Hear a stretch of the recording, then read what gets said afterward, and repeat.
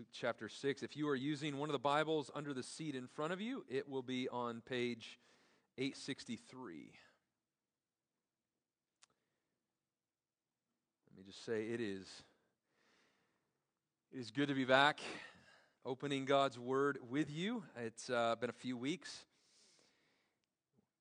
Several years ago in I think wisdom, our elders determined that probably it was healthy for us as a church for me to preach about 37 to 38 weekends a year.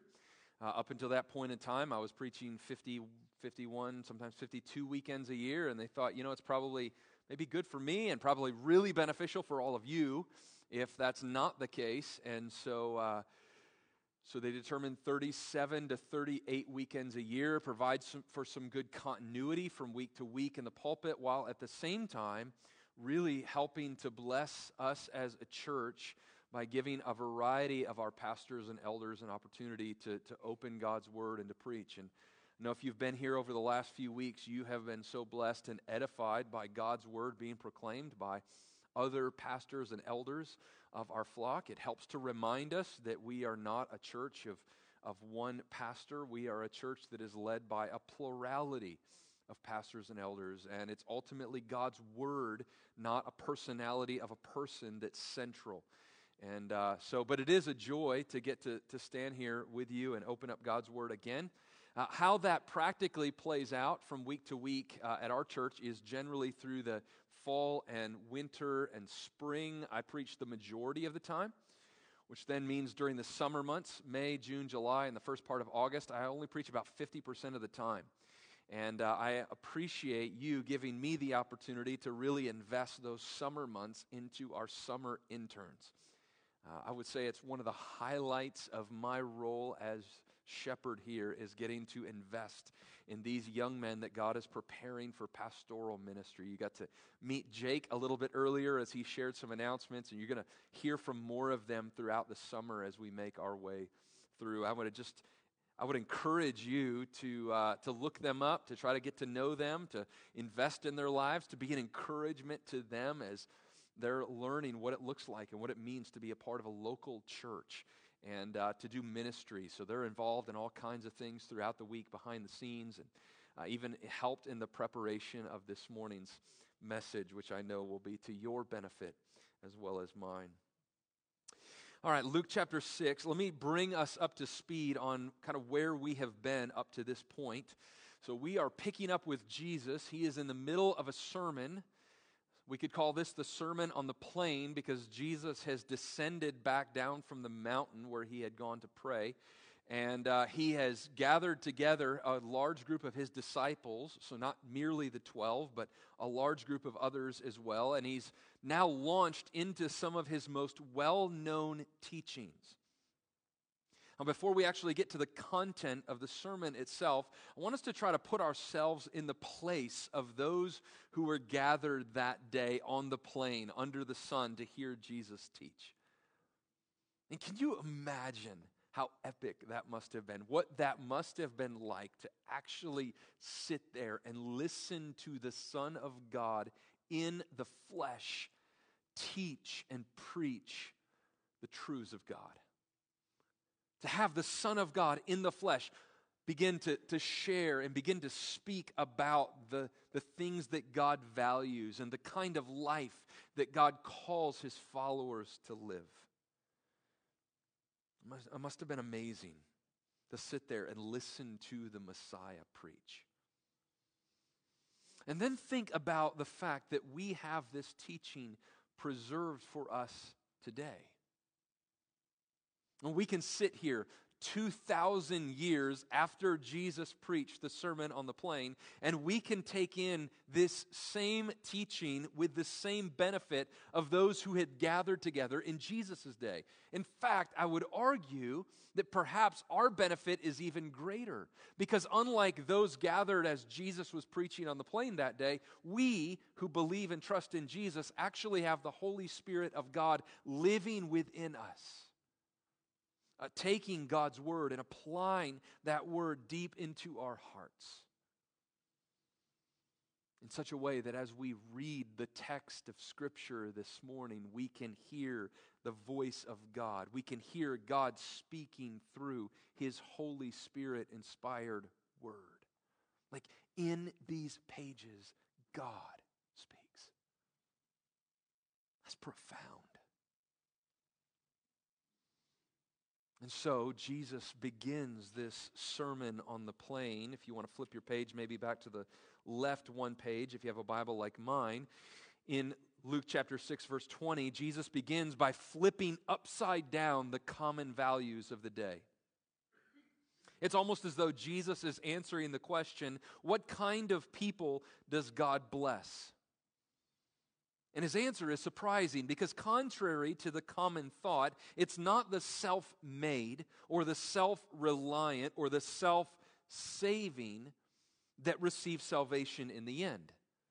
In fact, in the end, those who live for themselves will be, Jesus says, left empty and hungry and mourning.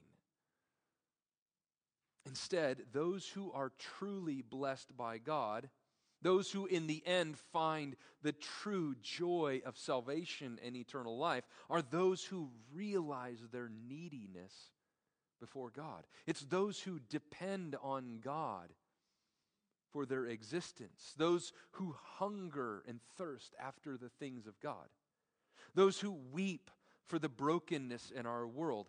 These are the people for whom Jesus came. Now, these are the people who are blessed by God with eternal life. You see, Jesus makes it clear in this first part of the Sermon on the Plain that it really has less to do with our bank account. It really has less to do with our popularity and more to do with our attitude before God. It has more to do with our heart. In fact, back in Luke chapter 4, verses 43, Jesus said that his purpose in coming, his purpose in being sent from heaven is to preach the good news. That's Jesus' purpose, to preach the good news. And this good news is that God had provided a remedy for sin. The good news is that Jesus is the rescuer of all who believe in him. And so now I think what Jesus is doing in the Sermon on the Mount is describing what it looks like to be those who are rescued by Jesus. You remember that Jesus said back in Luke chapter 5, verse 32, he did not come to call the healthy and the righteous. He came for the unhealthy. He came for the sick. He came to call sinners to repentance. And from here, I think Jesus then gives some examples, beginning in verse 27 and following, of what it looks like to follow Jesus. Like what it looks like to have your heart changed by Jesus and to live a countercultural life as a response to this transformation of the heart. So in fact, I would just encourage you as I kind of walk through a few of these, just to kind of scan your eyes down the page, beginning in verse 27 and kind of going down.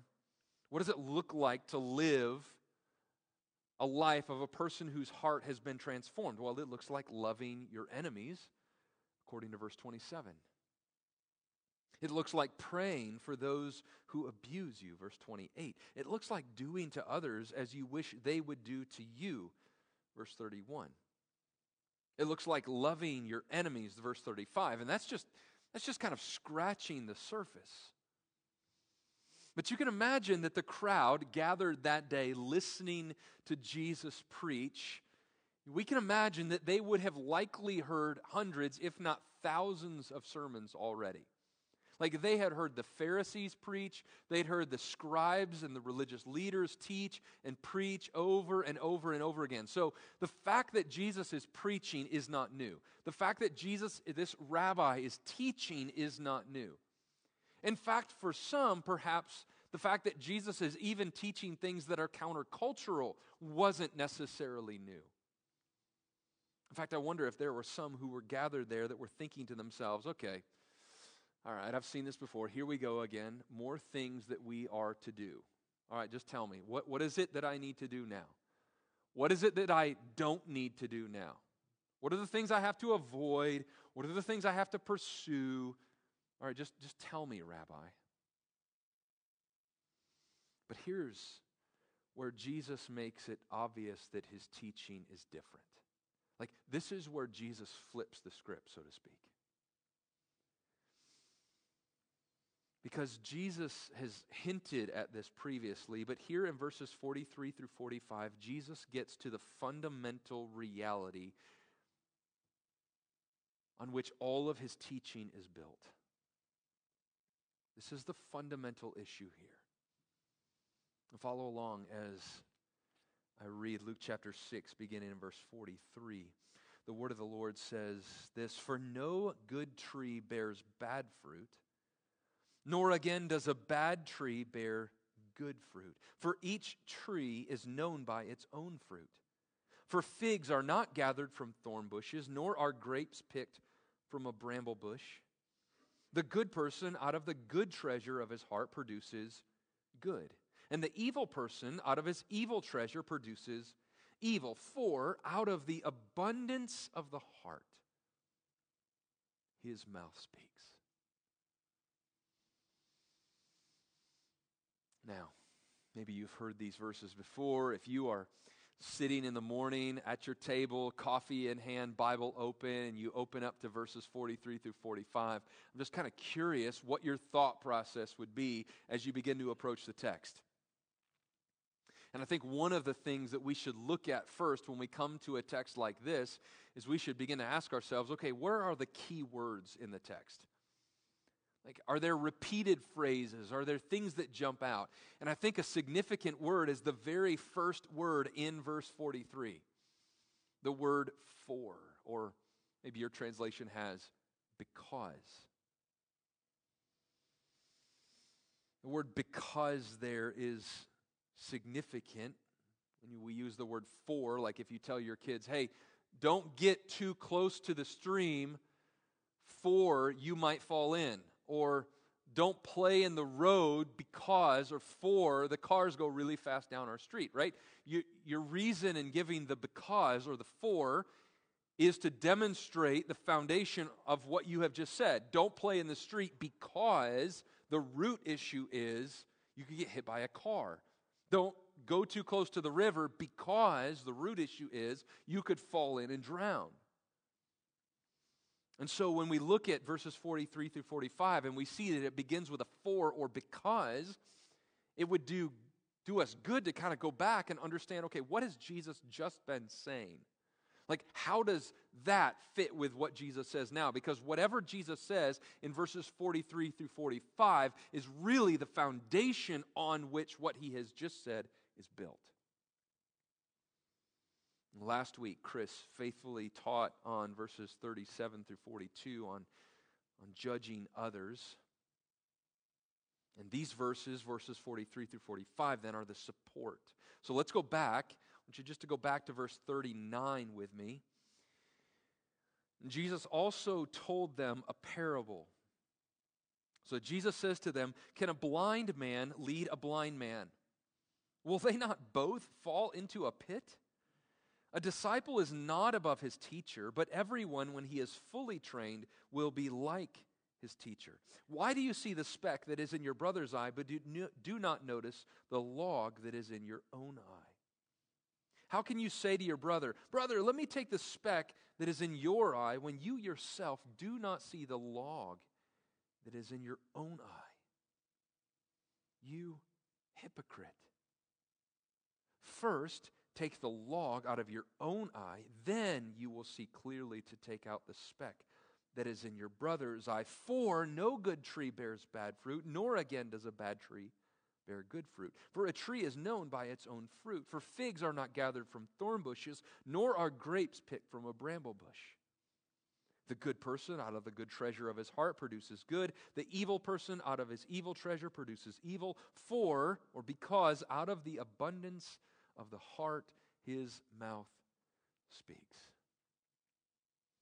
Now, can you begin to see kind of how these two sections fit together? In fact, originally these were not two sections. So if you are using an ESV like I am, you see a subheading at the beginning of verse 43 that says, "A tree and its fruit." It's good to know that was not added till about 1,000 years after Luke was penned. So that is not inspired. That's simply given by the translators to kind of help us to understand the text or to kind of help us to see different sections of the text. And so they're not harmful necessarily. They can be beneficial. But it's good for us now to, at least in our own minds for this moment, to kind of erase that. If you have that section divider, because the first word in verse 43 reminds us that these two sections are hooked together. In verses 43 through 45, Jesus is giving us the reason or the foundation on which we are called to judge rightly. He's given us the foundation on which we are called to first look at our own life and our own heart and the log that's in our own eye before we look at the speck that's in our brother's eye. And so, what's the point here? Like, what is Jesus saying? What does fruit bearing have to do with taking the log out of our eye before we take the speck out of our brother's eye? And I think the answer to that is found in verse 42 in the word hypocrite. You hypocrite, verse 42 says, first take the log out of your own eye, then you will see clearly to take the speck that is out of your brother's eye. See, Jesus is speaking to people who are a lot like us. People for whom it is far easier to see the faults and failings of our brothers and sisters in Christ than to honestly see our own shortcomings and sin. And our default attitude so often is to act like everyone else is pretty broken, but we have our stuff generally together. That on the rare occasion that we do actually fail, it's due to circumstances and not something in our heart. In fact, I think it's one of the ways that we judge with different measures. If we are to go back to verse 37 and 38, when Jesus talks about the way in which we judge. Because isn't it true that we are tempted to judge by the very worst in others and the very best in ourselves? Like when we see other people do something stupid or unhelpful or immoral or unhealthy, we're tempted to judge the very worst things about them. Well, that must be because they're this kind of person. And yet we always give ourselves the benefit of the doubt. Even when we acknowledge our own failings and shortcomings and sin. Well, I'm just tired. Just had a bad day. It's been a long week. Our kids have been acting up. We assume the shortcomings of others are character deficiencies and our own shortcomings are merely slip-ups. And here, Jesus says the only way that you and I as the church will be able to judge wisely and to judge constructively, to judge helpfully, is by going to the heart. And that's the challenge, isn't it? Getting to the heart. And parents, let me ask you, is it easier to correct your child's behavior or to help them to see what's actually in their heart? Right? No contest. It is so much easier to correct our kids' behavior. Why? Because we can see their behavior. We can address it clearly. We can give them ways to change. You did this.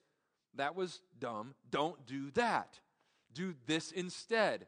I told you not to do that, and you did that. Therefore, these are the consequences. But the heart is not so easy. The heart, the Bible says, is filled with desires and longings and dreams and hopes. The heart is filled with narratives about reality. But according to Jesus, if we are ever going to help one another grow in godliness, if we're ever going to address the log that is in our own eye and the speck that's in our brother's eye, if we're ever going to help one another grow in the joy of the Christian life together, then we need to understand the importance of the heart. We need to look past behavior and actions and allow the Holy Spirit to examine our own heart and to seek to counsel the heart of our brothers and sisters in Christ, not merely judge their actions. Now, some of you might be thinking, well, wait a minute. Doesn't Jeremiah 17:9 say that the heart is deceptive above all things? Who can know it? And doesn't Matthew 13:22 say the heart is led astray by the deceitfulness of riches? And doesn't Hebrews 3:13 say that the heart can be deceived by sin? And doesn't Ephesians chapter 4 verse 22 talk about how the heart can be deceived by lust? And if that's true, how in the world do we gauge the heart when the heart can be so easily led astray? How can we actually know what's in our heart, much less what's in someone else's heart? And the answer, according to Jesus, in verses 43 through 45, is we look at fruit. We look at actions and words and behaviors because they tell us a story about the content of the heart. Our words, our actions, our behaviors aren't just fabricated out of thin air. They don't just appear. They flow from the wellspring of life, as we'll see. So, if you're taking notes this morning and have not yet given up hope that there will ever be an outline, let not your heart be troubled. Let me give you the outline this morning. Better late than never, I suppose. 2 points this morning. First, fruit is helpful for identification. Secondly, fruit is helpful for evaluation. Fruit is helpful for identification. Fruit is helpful for evaluation. First, fruit is helpful for identification. Look at verse 43. For no good tree bears bad fruit, nor again does a bad tree bear good fruit. For each tree is known, how? By its own fruit. For figs are not gathered from thorn bushes, nor are grapes picked from a bramble bush. So the point is simple. If you have an apple tree in your backyard, it produces what? Apples. Some of you didn't sound convinced. So let's try that again. If you have an apple tree in your backyard, it produces what? Apples. And if you have, let's try this. Tricky. If you have a pear tree in your backyard, it produces pears. Even more tricky. If you have a grape tree in your backyard, it produces grapes don't grow on trees. Right? They grow on bushes, right? Plants. But they produce grapes, right? Each according to its kind. So if you have an apple tree in your backyard, you don't go up to the apple tree, right? Try this afternoon. Go up to your apple tree and say, hey, listen, we've had apples for year after year after year. We're sick of your apples. We want some pears this year. Right? It's not going to happen. You are not going to change your apple tree by yelling at it. And you can't coax the tree. Come on. Listen, all right. You, for 12 years now, have produced wonderful apples for our family. And you have fed us and nourished us. And we have had an apple a day, and it has kept the doctor away. It has been wonderful. But you know what? This year, let's try something different. Pears would be fantastic. Our kids are longing for pears. And wouldn't it be nice? Don't you get tired of just holding apples day after day after day? Wouldn't you like to hold some pears? Wouldn't it be fantastic? That doesn't work. In fact, if your neighbors hear you talking like that, you probably notice they're a little less friendly. They happen to not be around so much going forward into the future. Because you can't coax an apple tree to produce pears. Because it's not a pear tree. And you can't change a tree by calling it another name. You can't get pears from an apple tree by calling it a pear tree. Like, we're going to pretend from now on that you are no longer an apple tree, you are a pear tree. You can't do that and expect to get pears because it's not a pear tree. These examples are ridiculous, and so, of course, we laugh. Why? Because we know that a tree is identified by its fruit. You can't make an apple tree bear pears. We know that. But don't we do the same when we expect non-Christians to bear the fruit of the Spirit?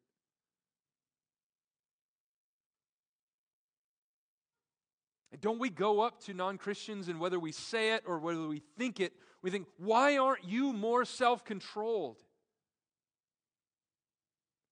Why aren't you more loving? Why aren't you more peace-filled? Why aren't you more joyful? Why do you use your words to cut instead of to heal? Why do you respond in anger instead of patience? You remember the fruit of the Spirit from Galatians chapter 5, love, joy, peace, patience, kindness, goodness, faithfulness, gentleness, and self-control. Those are the fruit of the Spirit because those are the fruit that the Spirit produces in the believer. In men and women who have been born again, who have been transferred from darkness to light, from death to life. Which means it's foolish to expect fruit from someone for whom the Spirit of God does not dwell.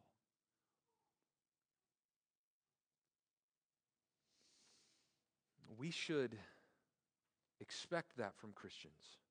In fact, we should expect the fruit that Jesus has just been talking about in the Sermon on the Plain already. We should be expecting Christians who bless those who curse us and pray for those who abuse us. And we should be expecting one another to do to one another as we would have them do to us. And we should expect one another to love our enemies and to do good and to lend, expecting nothing in return. We should expect one another to be merciful, even as our Heavenly Father is merciful. We should expect one another to judge rightly and carefully, first examining our own heart before we judge others. But the reality is, friends, all of that is the fruit of the Spirit.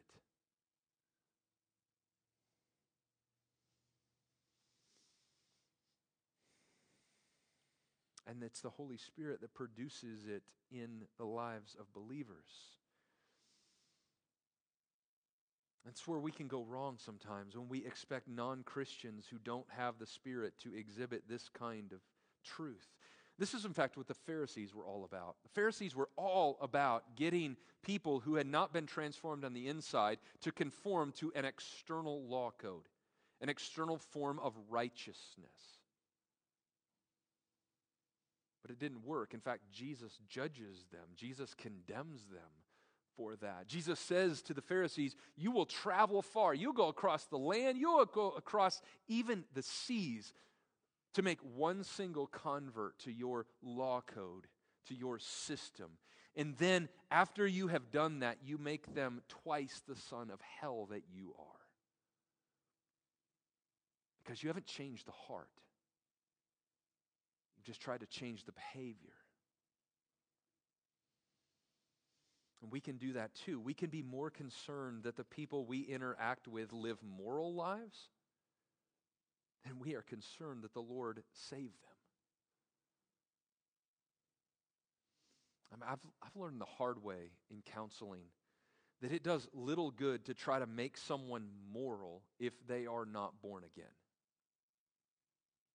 Like, even if I'm somehow successful to help them see the value of morality and to make them moral, at best, all I've done is gotten them to conform to some law code, even if that law code is the law of Christ.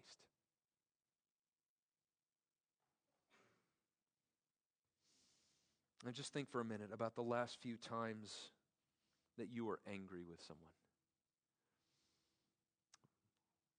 Think about it. Last few times you were angry with someone. Maybe you only have to go back as far as this morning. Maybe you have to go back a few days or a couple of weeks. Were you angry because this unbeliever was deceived by the devil or blinded by the god of this world? Or were you more upset that they didn't behave the way you wanted? They didn't drive the way you wanted. They didn't acknowledge the correct Kroger ordering in the checkout line the way you wanted. And think about how this applies to your family, or specifically your unsaved family members. I mean, what occupies more of your emotional energy? That they are lost and in need of salvation? Or the things that they do that you don't like, or aren't moral, or are sinful, or are senseless? What What occupies more of your concentration and more of your brain power? That your unsaved family members do stupid things? Or that according to Scripture, the God of this world has blinded their eyes, and you're angry at the God of this world? You see them as a victim of someone who has been blinded by sin. You see, fruit is useful for identification. Because true Christians bear fruit. And if we're ever going to address the heart, if it's the heart that is so important, then we need to know who we're dealing with. And if it's not a believer, then our focus needs to be on the gospel. Our focus needs to be on ministering the gospel, the good news of Jesus Christ, that God the Father in love provided His Son to live perfectly as we should have and didn't, and to die in our place for our sin on the cross, bearing our punishment. And God the Father raised Him from the dead, defeating sin and death, that all who turn from sin, who turn from unbelief, who trust and believe in the Lord Jesus Christ are made new. If you have never trusted in Jesus Christ this morning, I would implore you this morning to be reconciled to God through Jesus Christ. Like that can be your new reality this morning.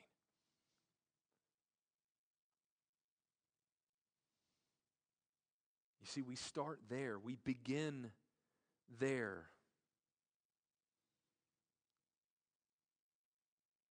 But we also see fruit as important because if we are believers, we should be seeing fruit. We should be seeing corresponding behavior. J.C. Ryle wrote this: "Let it be a settled principle, again, in our religion, that when a man's conversation is ungodly, his heart is graceless and unconverted. Let us not give way to the vulgar notion that no one can know anything of the state of someone's heart. That although men live wickedly, they ultimately have a good heart at the root. Such notions are flatly contradictory to our Lord's teaching." So if we are not going to be hypocrites, if we are going to judge wisely and be useful to our brothers and sisters in Christ in gospel growth, then we need to look at fruit. And they need to look at us. What kind of fruit are we bearing? Is there evidence of the transforming power of the gospel in the fruit that we bear? Is the Holy Spirit at work in us? So fruit is helpful for identification. Secondly, this morning, fruit is helpful for evaluation. Fruit is helpful for evaluation. Verse 45, Jesus says, "The good person out of the good treasure of his heart produces good, and the evil person out of his evil treasure produces evil. For out of the abundance of his heart, the mouth speaks." So we just saw that fruit, the fruit that we bear, identifies us. It's like a tree. The kind of fruit that we bear points to something within us. And here now in verse 45, Jesus seems to go one step further by teaching that not only does fruit show the kind of person that we are, but the fruit ultimately reveals what's in our heart. It evaluates us. Our words, our actions, our attitudes, they're like an evaluation, like an x-ray of the heart. And that's true of our normal interactions, like as you go around church today and are talking to people and smiling and interacting. How was your week? I'm doing well. The kids, I'm busy in sports and this and travel and vacation, all those things. But it's also true, in fact, even more true in the moments when we're caught off guard. It's even more true that our words reveal our heart in the moments when we're tired and worn out. When we're stressed, when we're at the end of our rope.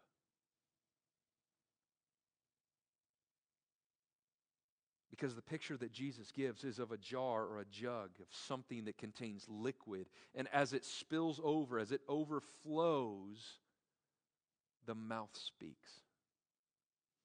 What overflows is just a sample of what's ultimately on the inside. So it's like when you go to Chick-fil-A. Can't go to Chick-fil-A today because they're closed. You go to Chick-fil-A tomorrow. So we go to Chick-fil-A. We've got 6 kids. We got 6 of us. We have 4 kids. Last I checked, there's 6 of us total. 6 drinks is the point I'm trying to make. We have 6 drinks, so we get 2.5 of the cup holders. And they hand them out the window, and it's always, their pleasure to serve us. But on rare occasion, they forget to mark which drink is which drink. So our daughters always like sweet tea, our sons always like Dr. Pepper, and Tara and I do Coke Zero. So you get home and you're like, oh no, we have all of these drinks and what's what, and they don't all like the different drinks, and so we got to make sure that, how are we going to know? So what do? We squeeze the drink just a little bit, right? Comes out the top, lick a little bit of it. What is that? Take the straw if you're a little more sanitary, right?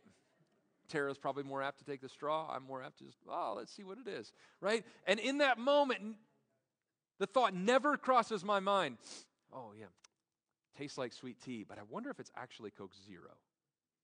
No. Why? Because we know that whatever comes out of the overflow, when squeezed, the overflow that comes out is simply evidence of what's on the inside, right? We don't take the Coke Zero and squeeze it and sweet tea comes out. That's not how it works. And we laugh. We're like, oh, that's ridiculous. Of course, whatever's on the inside is what's going to come out. But isn't it true that we tend to think that what comes out of us when we're tired, or what comes out of us when we're exhausted, what comes out of us when we're stressed, or when we're frustrated, or when we're weak, or when we're caught off guard, that what comes out of us in those moments isn't actually what's true about us? We think that the me that comes out, the angry me, or the irritable me, or the short-fused me, or the foul-mouthed me, that's not really me. That's just something that these circumstances have produced. I'm usually a patient person. It's just that I've had a lot on my plate lately. I'm not usually vulgar. It's just that other driver is such an idiot. I'm usually pretty laid back, but it's just my kids have been out of control all week. Like, we think that when squeezed, what comes out is fundamentally different than what's truly in our heart. But according to Jesus, that is not the case.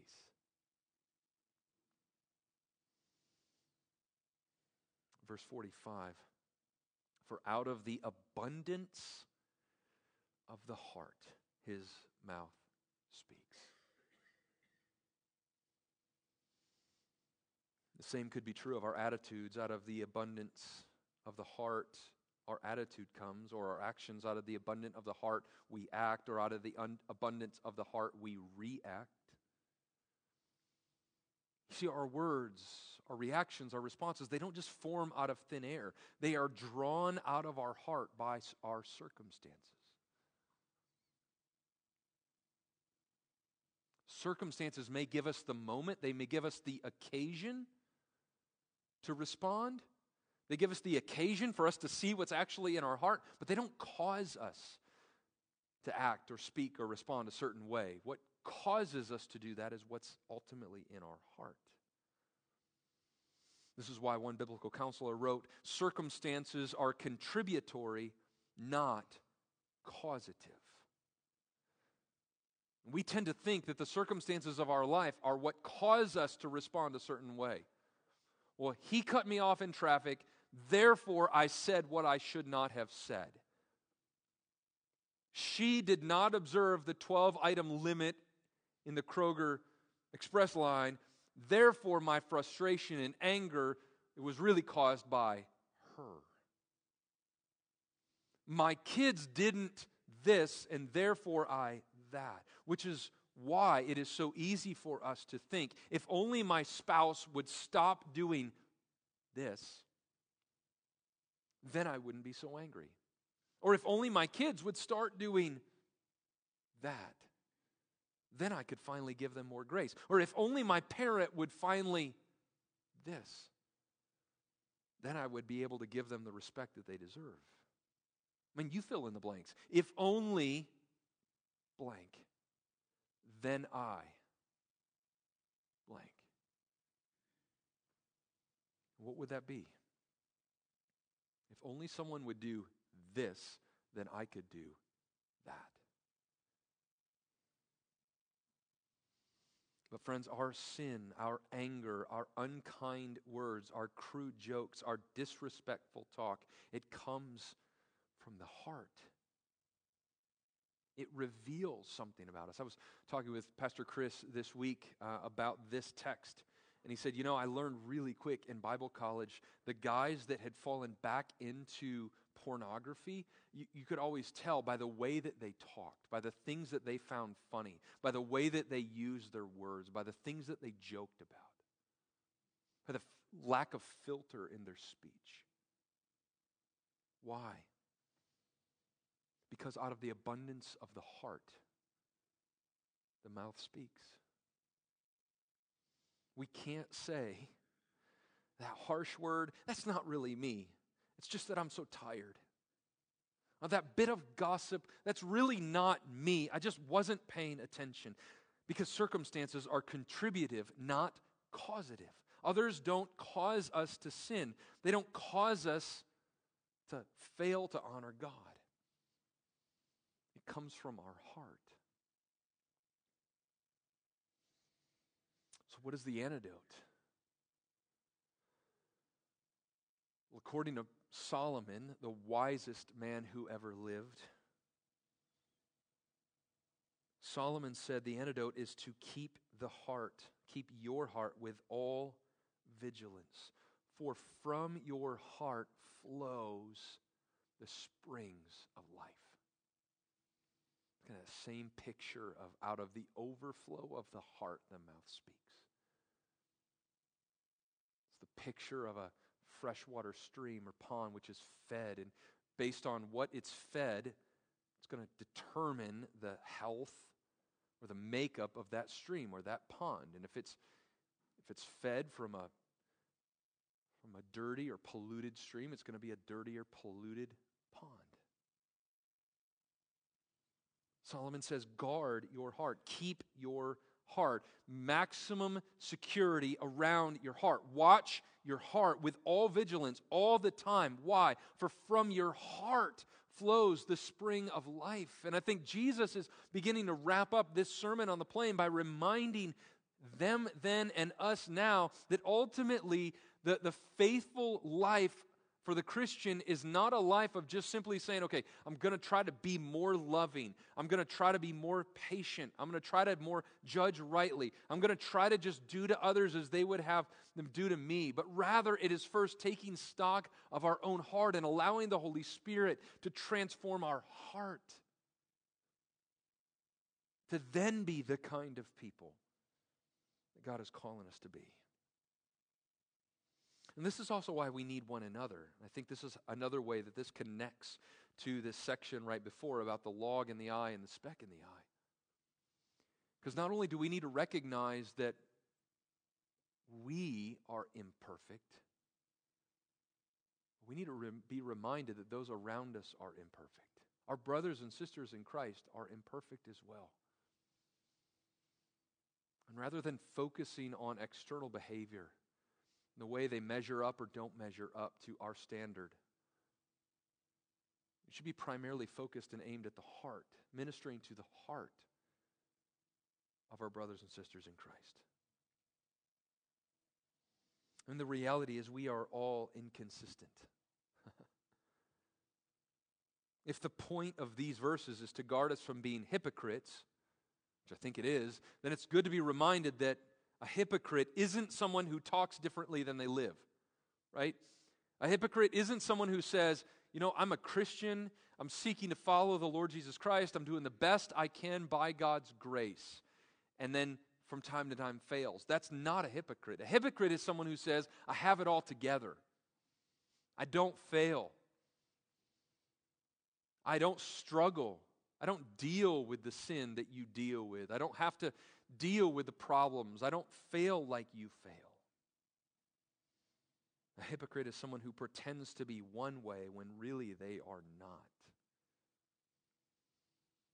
See, the good news this morning is that there is not a one of us in this room who always speaks rightly, who always says the right thing, whose overflow is perfect. There's only one person who has ever lived and walked on earth like that, and that was Jesus Christ. The good news is that if you belong to Jesus, your life is hidden with Jesus. Your identity is now found in Him. His righteousness is now applied and credited to your account. It doesn't mean we don't seek after the Lord. It doesn't mean we don't walk in obedience to be conformed into the image of the Son of God. But it does mean that when we fail, when the overflow of our lives is ugly, when the overflow is not God-honoring, we not only go to war at the heart level with our sin, but we at the same time rest in the fact that it is God who holds us fast. That it is Jesus' righteousness that is accounted to our credit. That we are travelers, to borrow John Bunyan's picture from Pilgrim's Progress. We are travelers on a journey to the celestial city who will fall off the trail and who will fail and who will stumble and who will be defeated from time to time.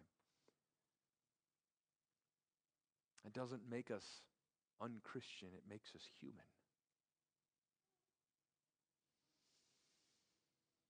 And yet, like Paul, one thing we do, we forget what's behind and we strain for what's ahead.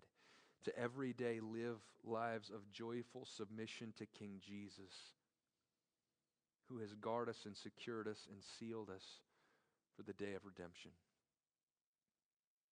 You see, we live in the joyful recognition that God the Father has accomplished for us our salvation, and it's not dependent on the overflow of our life. And then that God places us into a family, a church with brothers and sisters in the faith. Some who struggle like we do, others who struggle in other ways. And God calls us to judge rightly and to focus on the heart, to begin with our own heart, our own log in our eyes, and to recognize that what comes out of us is simply the overflow of what's within us. And therefore, we seek to do heart ministry with one another all the time, to walk beside brothers and sisters of Christ through encouragement and warning and friendship and help, that we might stoke each other's love for Jesus more, that we might find greater joy in Him than anywhere else. Friends, that is our mission as a church. To speak the gospel to hearts that are dead, and to teach and counsel the gospel to hearts made new in Jesus. And to live together in such a way that we will be all the more ready to see King Jesus when He appears. Amen? Amen. Would you stand? Let's pray.